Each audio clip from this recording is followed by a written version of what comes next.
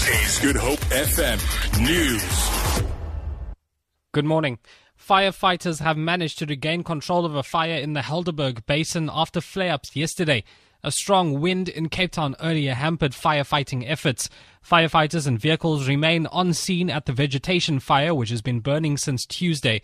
Yesterday, Fire Chief Ian Schnatler said the flare-ups occurred near the historic Lourensford and Vergelegen wine estates. 6 helicopters were deployed to bring the fire under control.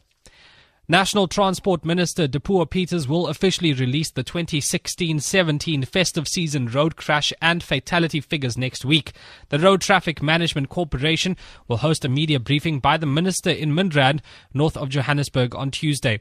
At the last count in December, done before the Christmas and New Year weekends, the fatality figure was almost 900.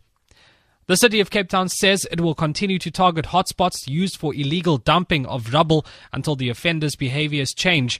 At least 20 trucks and bakkies have been impounded during the city's campaign against illegal dumping. The city's Wayne Dyson says a truck was caught dumping builders' rubble along the Swartklip Road in Mitchell's Plain. The officers were patrolling in Swartklip Road when they caught the offender red-handed illegally depositing builders' rubble along the side of the road. A fine of 5,000 rand was issued and a further 7,500 rand is payable in order for the vehicle owner to have the impounded vehicle released. Law enforcement officers impounded another vehicle of a driver caught dumping builders' rubble in Swartklip Road, Mitchell's Plain. And finally, U.S. intelligence officials have accused President Vladimir Putin of personally ordering a Russian cyber campaign to sway the outcome of the presidential election in favor of Donald Trump. A declassified report says Moscow sought to undermine faith in America's democratic system.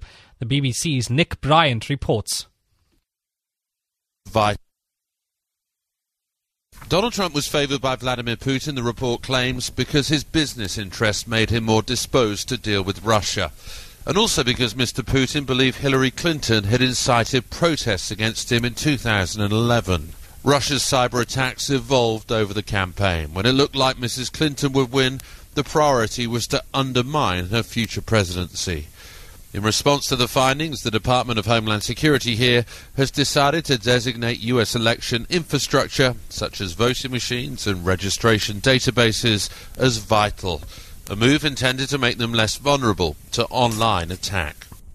For Good Hope FM News, I'm Andrew Shea Peterson.